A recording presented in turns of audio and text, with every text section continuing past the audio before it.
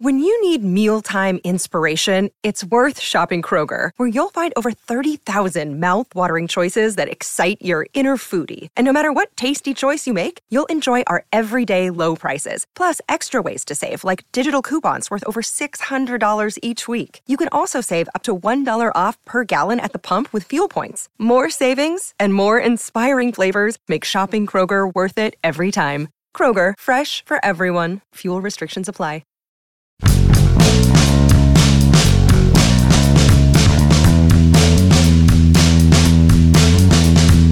One national outlet reported yesterday that the Pirates are aiming to add 2 starting pitchers. Another national outlet reported yesterday that the Pirates are aiming higher than they did last year with the caliber of free agents that they signed. Big scoops, huh? Haven't been hearing that here in Pittsburgh for months now. But hey, that's kind of how the media business goes. Good morning to you. Good Friday morning. I'm Dan Kovacevic of DK Pittsburgh Sports, and this is Daily Shot of Pirates. It comes your way bright and early every weekday if you're into football and or hockey.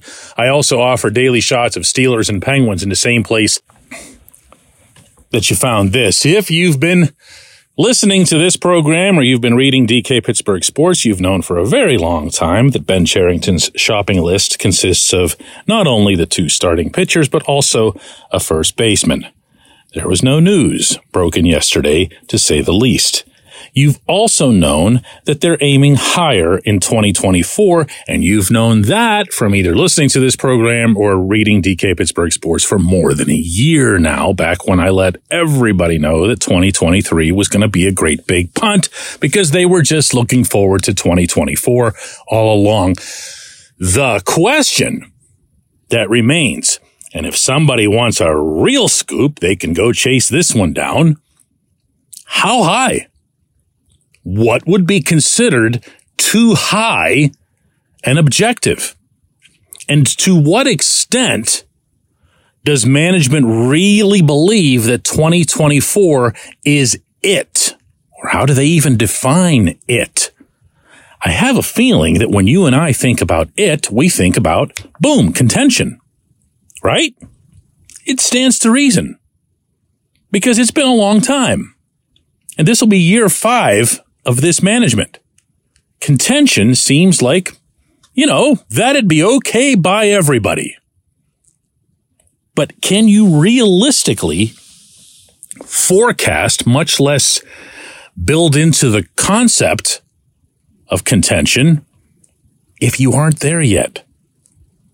Forget win totals. Everybody gets lazy and reduces these things to win total arguments. The Pirates just improved by 14 games over the previous season. Big whoop. The previous season was an epic catastrophe. It's nice to improve. It's nice to go in the right direction for once instead of the wrong direction. But it doesn't mean that, you can do 14 games just by, adding the same types of players. That's why they're looking for a higher grade. And that's also why I strongly suspect that every time I mention on this show that the Pirates are going to try to bring Carlos Santana back, and that Santana wants to come back, and that I'm actually in favor of that, everybody wants to bite my head off. Because that was what was done last offseason. This season should be about shooting higher.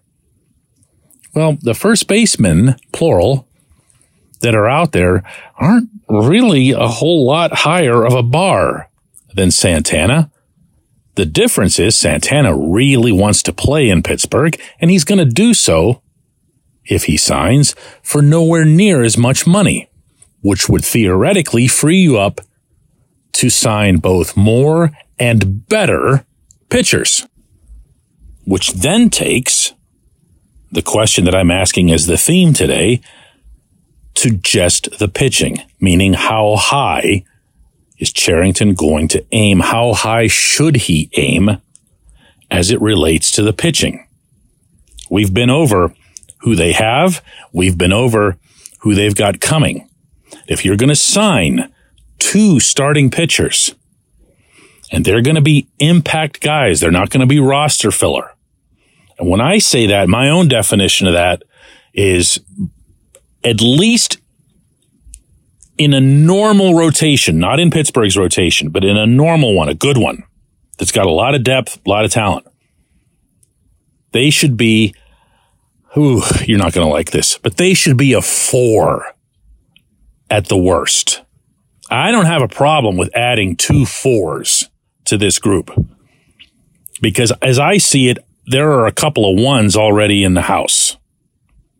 I believe that strongly in Mitch Keller, and you'd be nuts to not believe in Paul Skeens. So if you can cobble together just one other pitcher out of all these pitchers that Oscar Marin has turned into soft tossers, if you can just get one of them to throw hard again, you'd have something with a couple of 4s. You'd actually have a really nice, steady, reliable, chasm-free rotation, meaning you don't have that one guy that just every time he takes the mound, you go, oh, God, no, not him. Here's an instant L. That's what you don't need. That's what you can't have emerging from Bradenton. So is shooting high a couple of 4s? Is shooting high really high a couple of 3s? And is it doable? I would argue that from a purely financial standpoint, that it is. But you got to have a sell job and a half, because once you start getting into those even mid to upper range starting pitchers, people are going to outbid you. And that player's agent is going to know that someone else can outbid you. So you've got to have something else that you can sell. You obviously can't sell Marine. There are teams that do that. The Pirates have done it in the past. You want to come and pitch for Ray Searage whenever Ray was turning guys around? Sure, yeah, absolutely. Heard all kinds of great things about him. Just give me a fair price and I'm there. You can't do that anymore. Who would want to pitch for a guy who steals your velocity? You know what I mean? So I'll stay realistic here. I'll say a couple of 4s. Give me a couple of 4s. And then from there, because these guys are a lot cheaper and you can throw a whole bunch of them against the wall and see who sticks, get me a bunch of really good candidates for back end or middle relief. I'm being completely serious when I say this. The Pirates already have the hardest part of the bullpen down. They've got their closer. They've got one of the best closers in the game in David Bednar. They've got their setup guy, one of the best in baseball in 2023, quietly, in Colin Holderman. Get a few more of those guys, shorten the games, make them 6-inning ball. Do some of that, spend it wisely, but spend it aggressively and go at it. Set the bar somewhere high, but not so high that you just swing and miss and swing and miss and swing and miss. And by the time you realize, we haven't gotten anybody, even the 3s and the 4s are gone. Can't do that either. When we come back, J1Q. This portion of Daily Shot of Pirates is brought to you by our friends at North Shore Tavern, that's directly across Federal Street from PNC Park. It's home of Steak on a Stone, an eating experience, underscoring the word experience. The steak is brought to you partially cooked on an 800-degree stone, and you do the rest. It's a ton of fun, it's a great meal, and it's a baseball atmosphere like no other in Pittsburgh. North Shore Tavern, right across Federal Street from PNC Park. Your front door, your car, your bike, your computer, your gun. Safety is a habit. Every day you lock and secure your home and everything you want to keep safe. Gun safety and responsible storage are no different, and the best way to help prevent accidents, misuse, and theft. If you have a firearm, own it, respect it, and secure it. Visit ProjectChildSafe.org. Brought to you by the National Shooting Sports Foundation and the Bureau of Justice Assistance.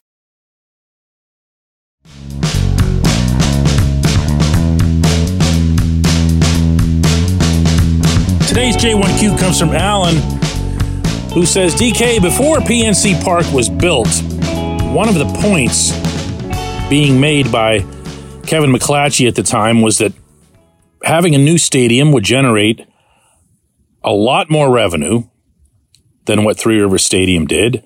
And as a result, the Pirates could compete financially with the usual suspects. How quickly did that notion prove false? For anybody who missed yesterday's episode, Alan's responding to a longer discussion that we had on this subject and others related to money. And my answer to you, Alan, is that it never needed to be proven false. It was false the moment it was uttered.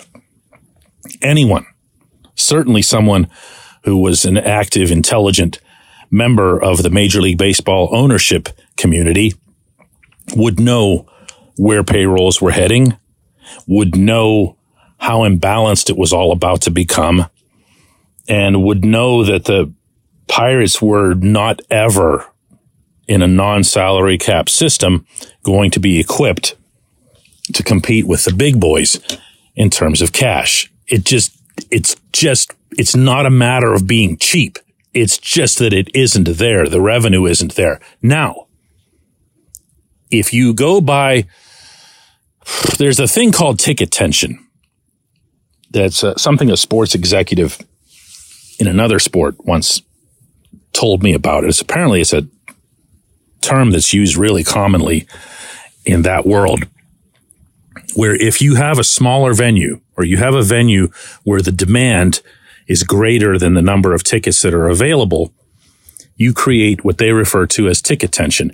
And that manifests itself ultimately into people buying more season tickets because they're afraid to miss out.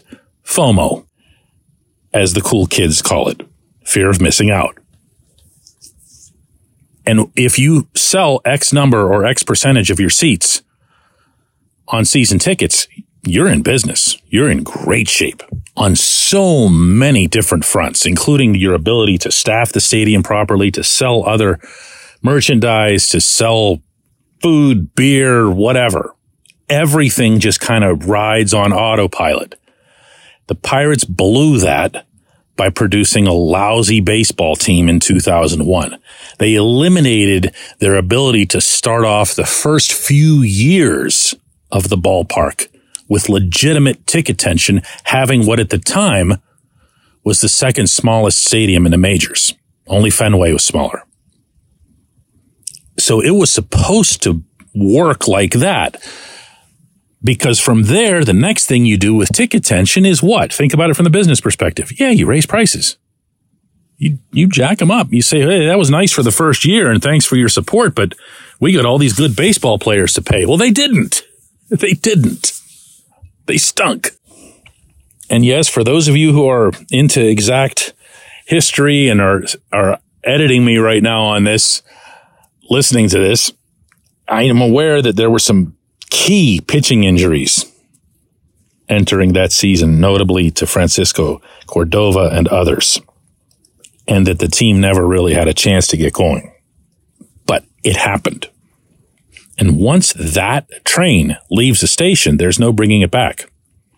You never have the feel again as a Pittsburgher that it's hard to get into that stadium.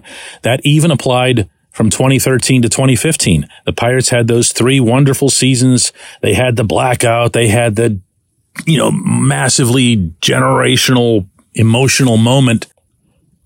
And yet the instant that the team fell off, so did attendance, because you lost that urgency. You lost that ticket tension.